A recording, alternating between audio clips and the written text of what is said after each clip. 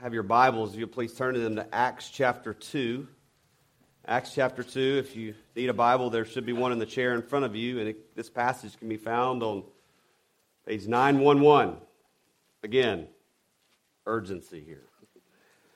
We are in a sermon series leading up to our 5th anniversary celebration, studying through the vision and values of our church, what we value most here at Cornerstone Presbyterian Church. And so here we're going to read this passage in Acts 2, 42 through 47, but this morning we're going to be focused on this biblical value of discipleship.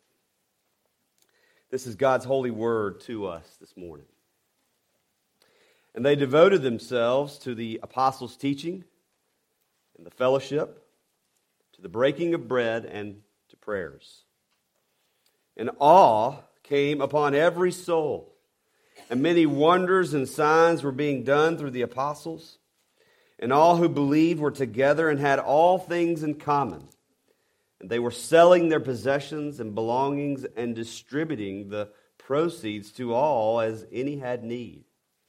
And day by day, attending the temple court together and breaking bread in their homes, they received food with glad and generous hearts, praising God and having favor with all the people.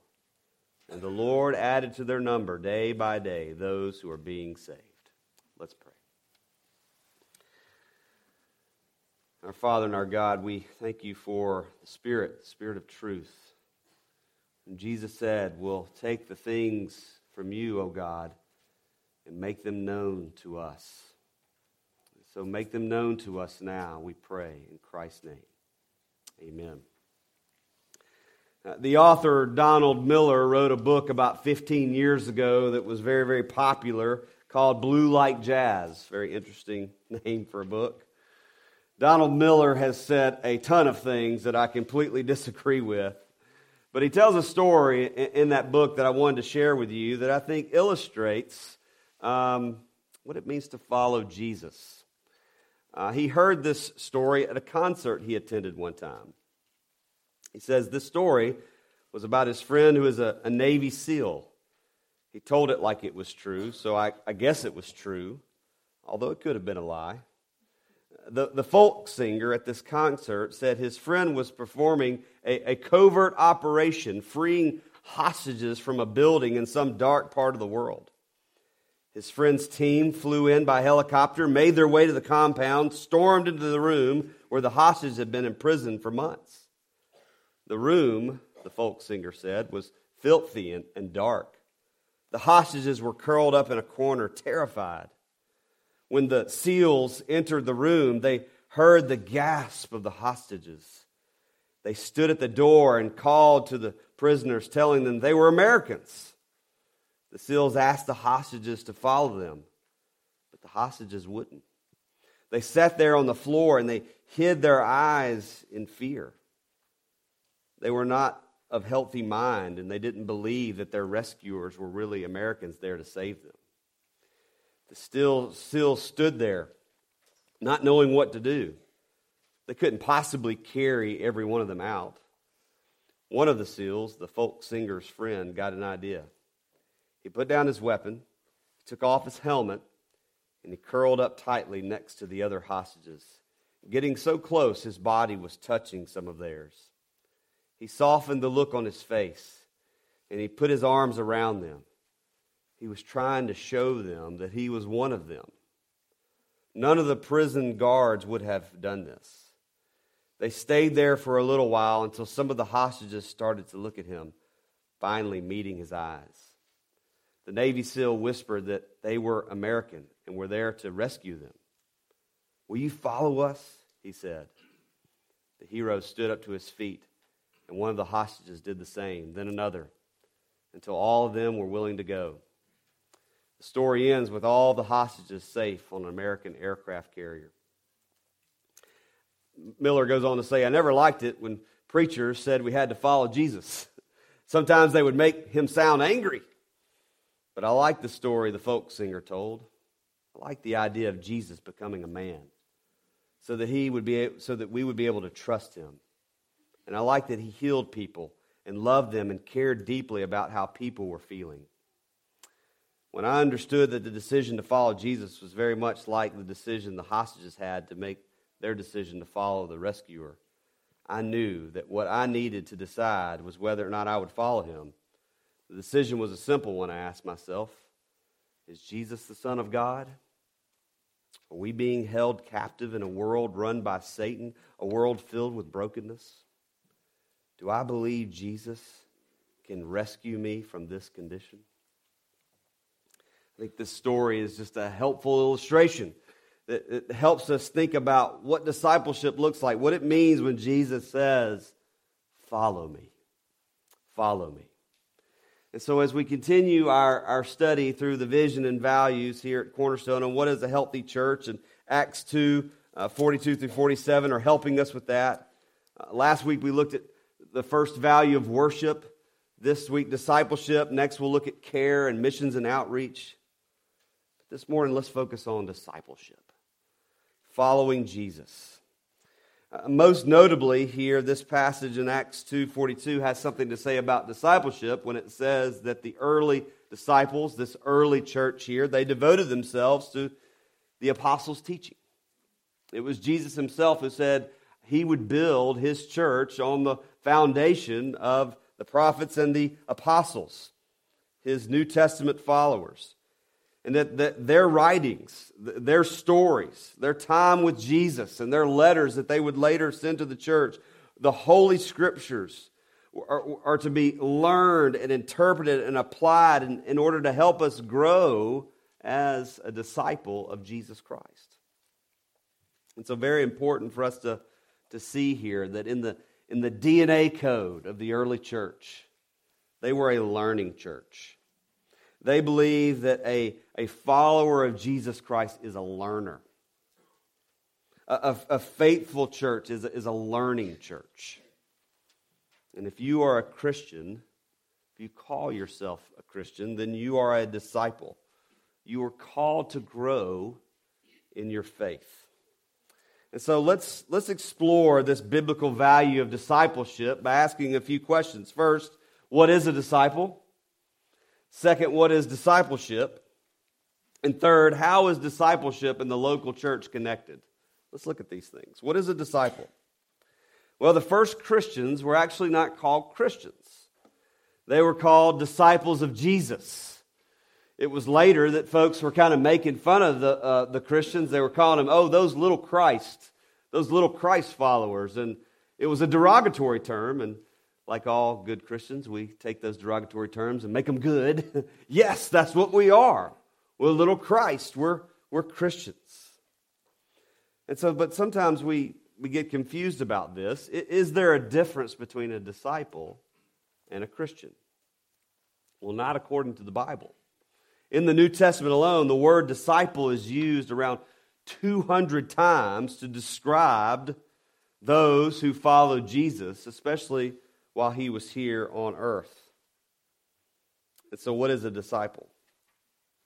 It's not necessarily a term that we would say that is devoted directly to a Christian, because a disciple is one who is devoted to learning the ways and following the example of a teacher or a master.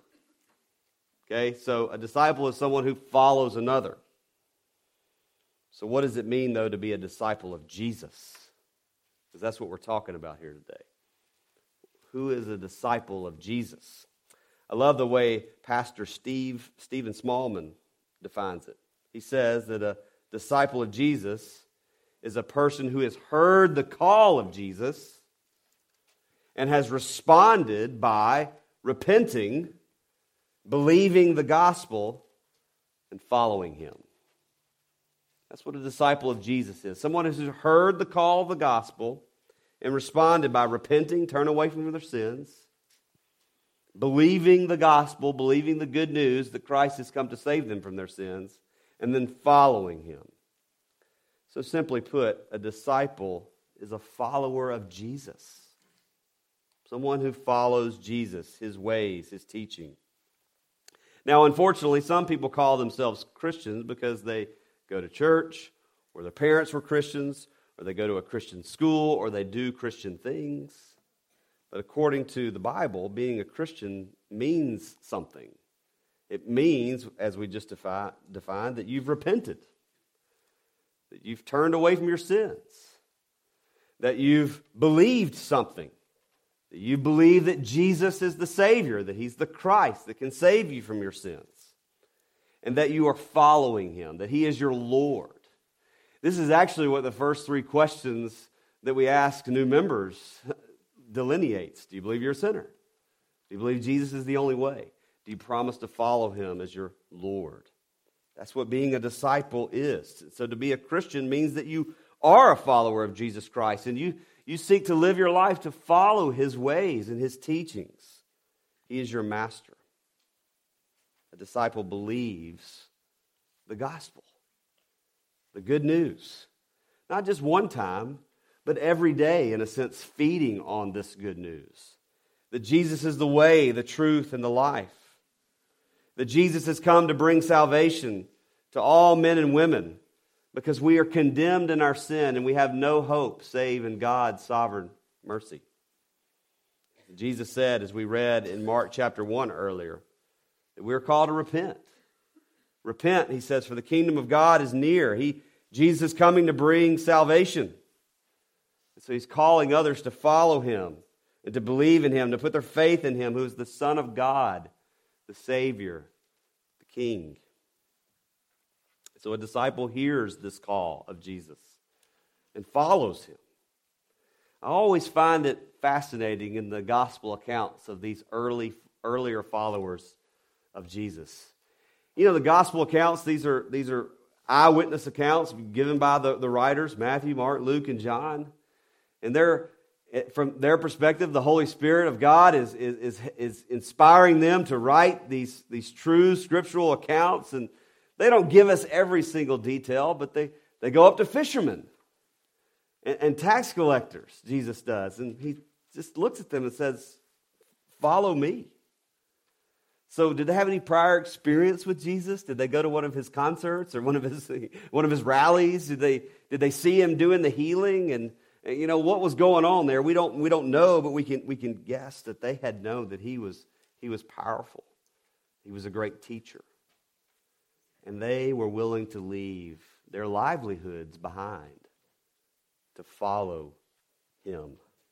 And the key word that is repeated over and over in the Scriptures, Matthew and Mark say this, that they immediately did this. They didn't say, well, let me go talk to my financial advisor and get all this squared away before I follow you, Jesus. Let me go raise support, or let me go get my parents' permission. They followed Him immediately. It's got me thinking, and I want to ask you this. Has Jesus called you?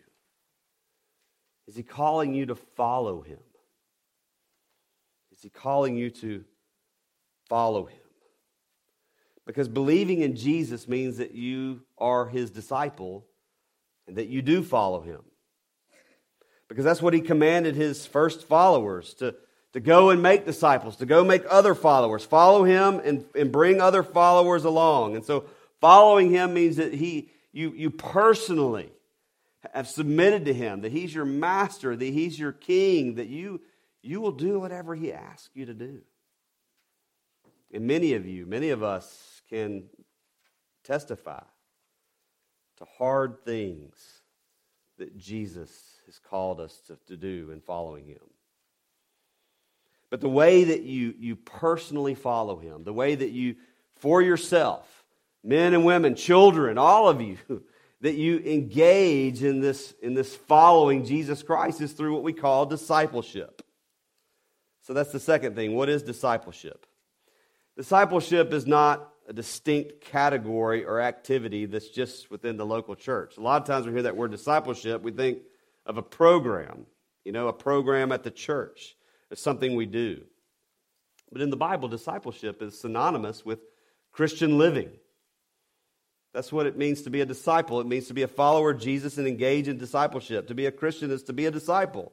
To be involved in discipleship. To be a practicing Christian means you are doing things to grow in your followership of Jesus Christ, what He has taught, what He has said.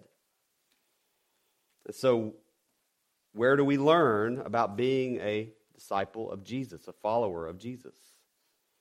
Well, this is where the scriptures come into play. This is where the early church here, being devoted to the apostles' teaching specifically.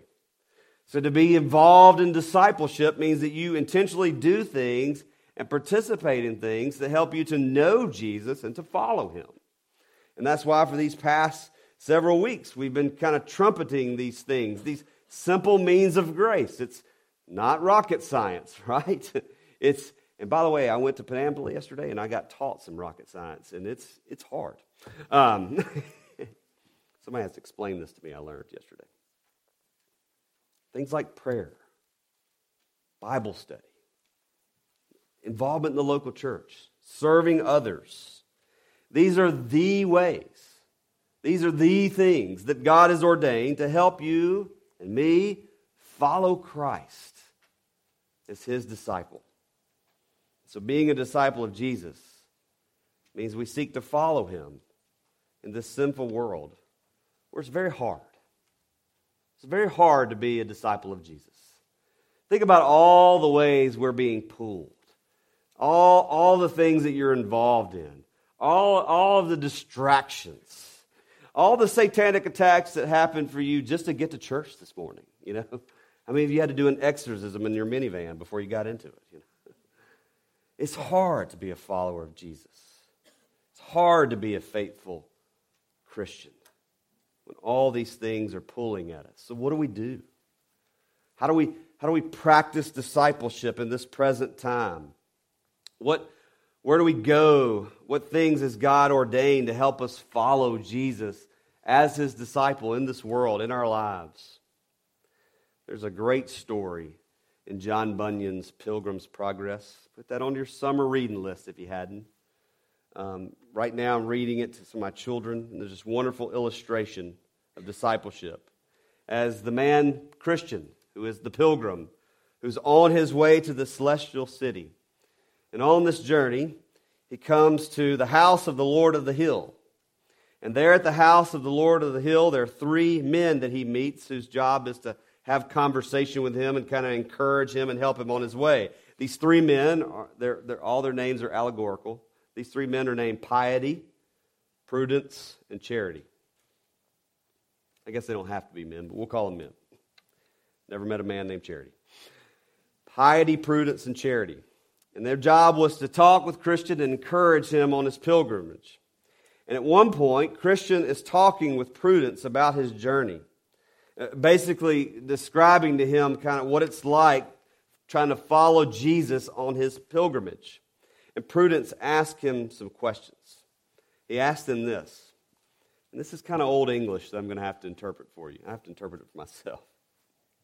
Prudence says, when you experience these precious times in which carnal annoyances are vanquished, in other words, when you experience these times where you're able to have some victory over sin and temptation in your life, can you remember about what means these triumphs were obtained?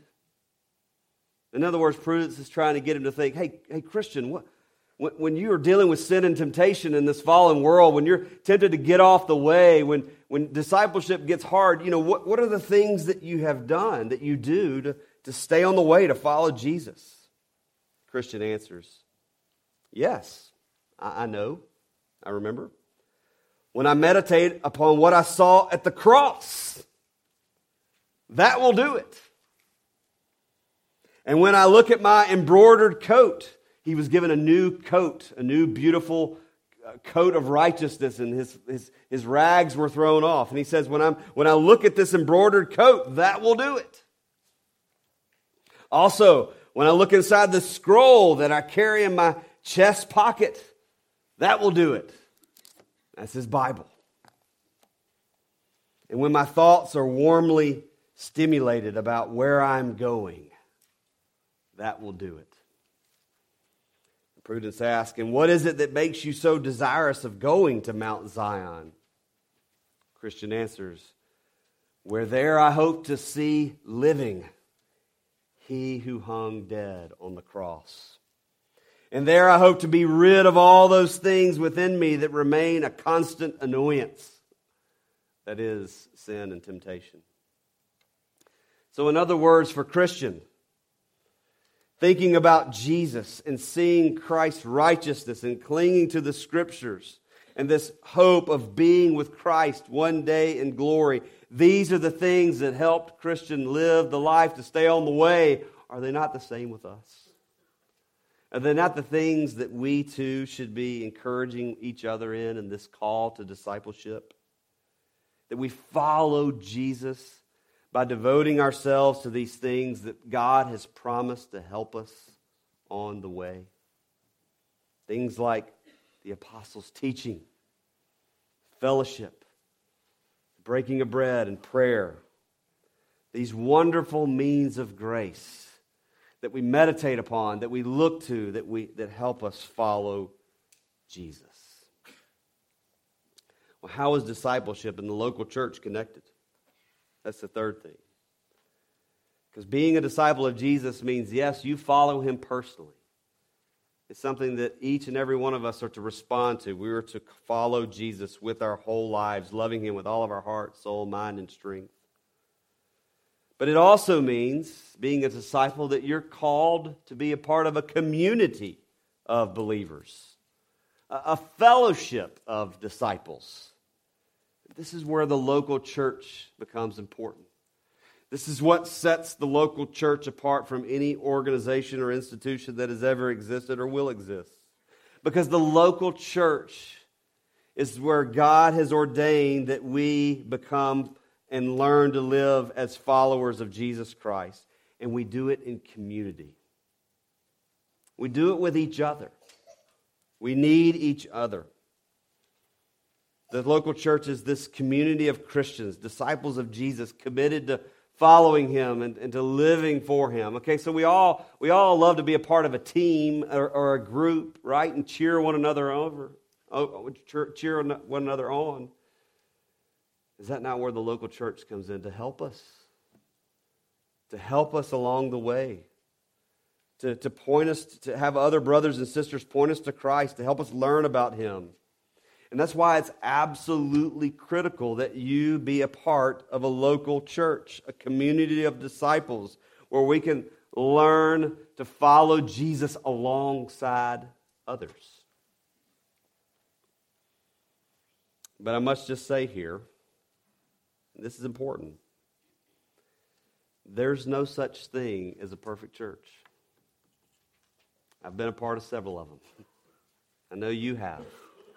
And it's easy for us to just say, well, I don't want to go there because the church is full of hypocrites. Or there's others that you've invited to church, say, I don't go to church anymore because it's a bunch of hypocrites. And when someone says something to you like that, you say, you're absolutely right. My church is full of hypocrites. And the reason is because it's full of sinners. Sinners who need Jesus, who need to be shown their hypocritical nature, and who are seeking to follow him.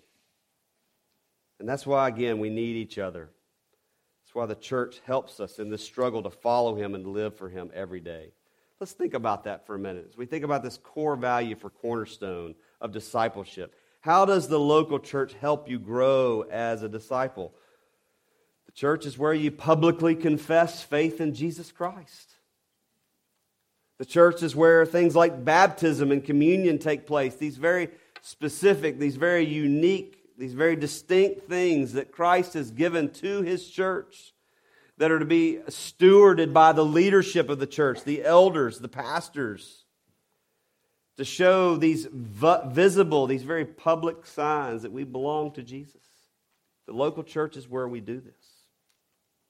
The local church is where you find spiritual support and nourishment through these means of grace that we've been talking about, the words, the sacraments, the discipline, prayer, fellowship.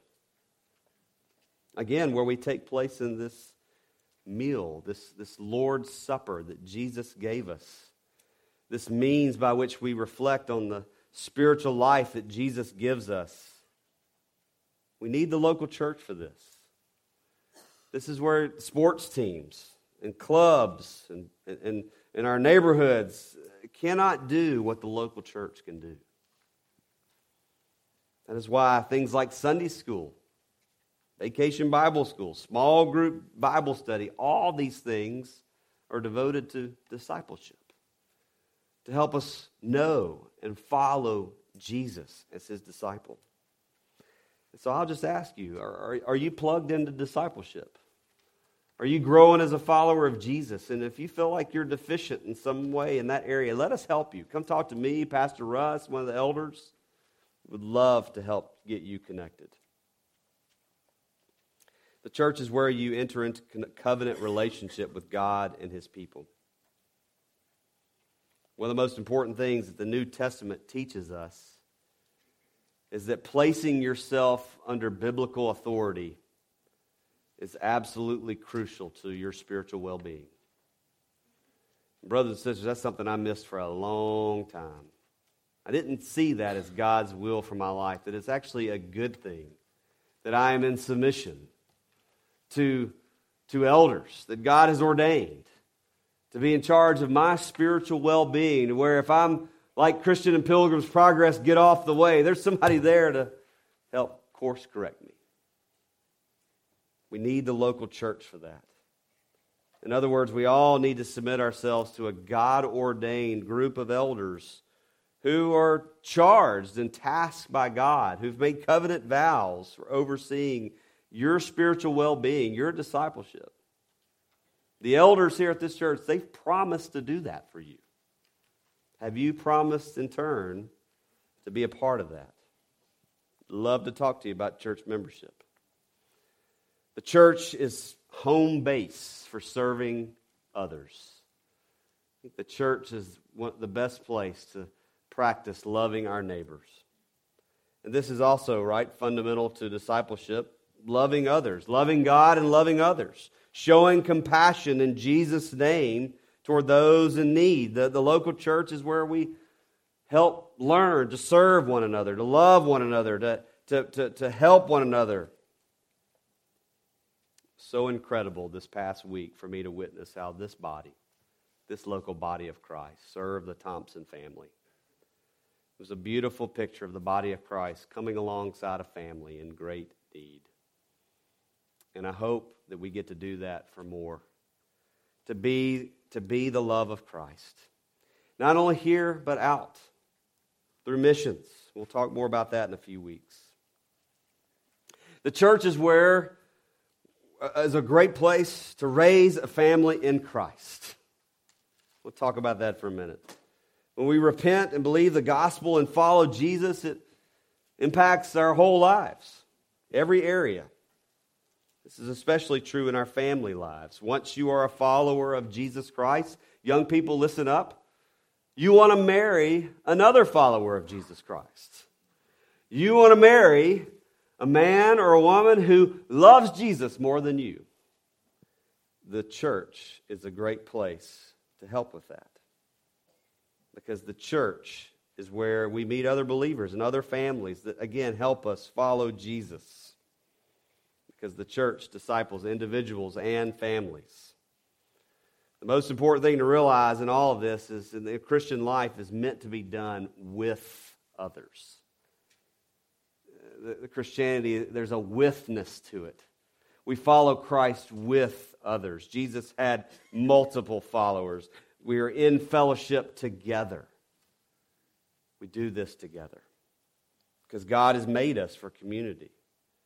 He's made us to be with other brothers and sisters in Christ to spur us on to love and to good deeds.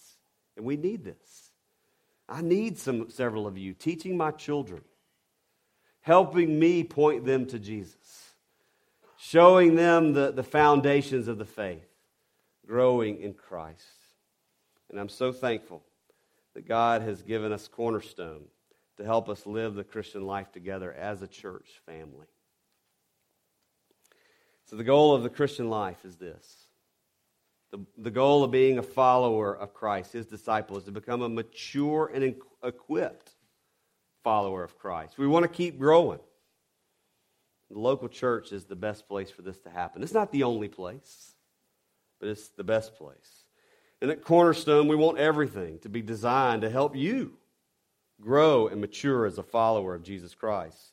And And that's why things like the preaching and teaching of God's Word is going to be first and foremost and foundational here. May God help us to always keep that of first importance. Sunday school is going to be important. Sunday school was started very, very early at Cornerstone. And you know what all the experts said? Don't do it. You'll kill your church. It won't grow. And it's yet at the backbone of what we do because we want to learn and to grow together. Women's Bible study. There's some opportunities this summer for women to grow. Men's small group Bible study. We have retreats. We have mission trips. We have opportunities to serve together. We have people that are so good at bringing meals to others in need. All of these things are important to the local body of Christ. And so where might God be calling you to grow? Where might God be calling you to serve? How can the church help you become a mature and equipped follower of Jesus Christ? This is what we're about here. This is what we value. This is what God has called us to do. Our Lord has said, we read at the beginning of the service, Jesus said, if you abide in my word, you are truly my disciples, and you will know the truth, and the truth will set you free. Abiding in Christ, abiding in his word, that's how we follow him. And so may God help us to be a faithful community of disciples devoted to him and devoted to our growth and maturity in Christ, becoming more and more like him every single day. Let's pray.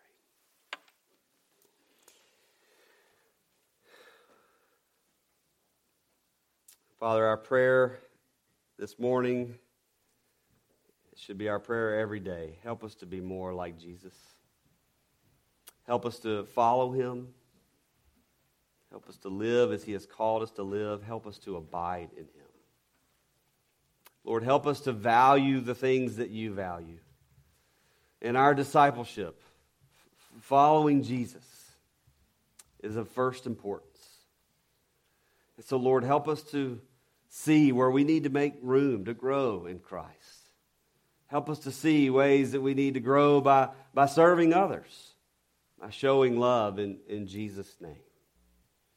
Lord, help us to love the things that you love. Help us to abide in Christ. For it is in his name that we pray. Amen.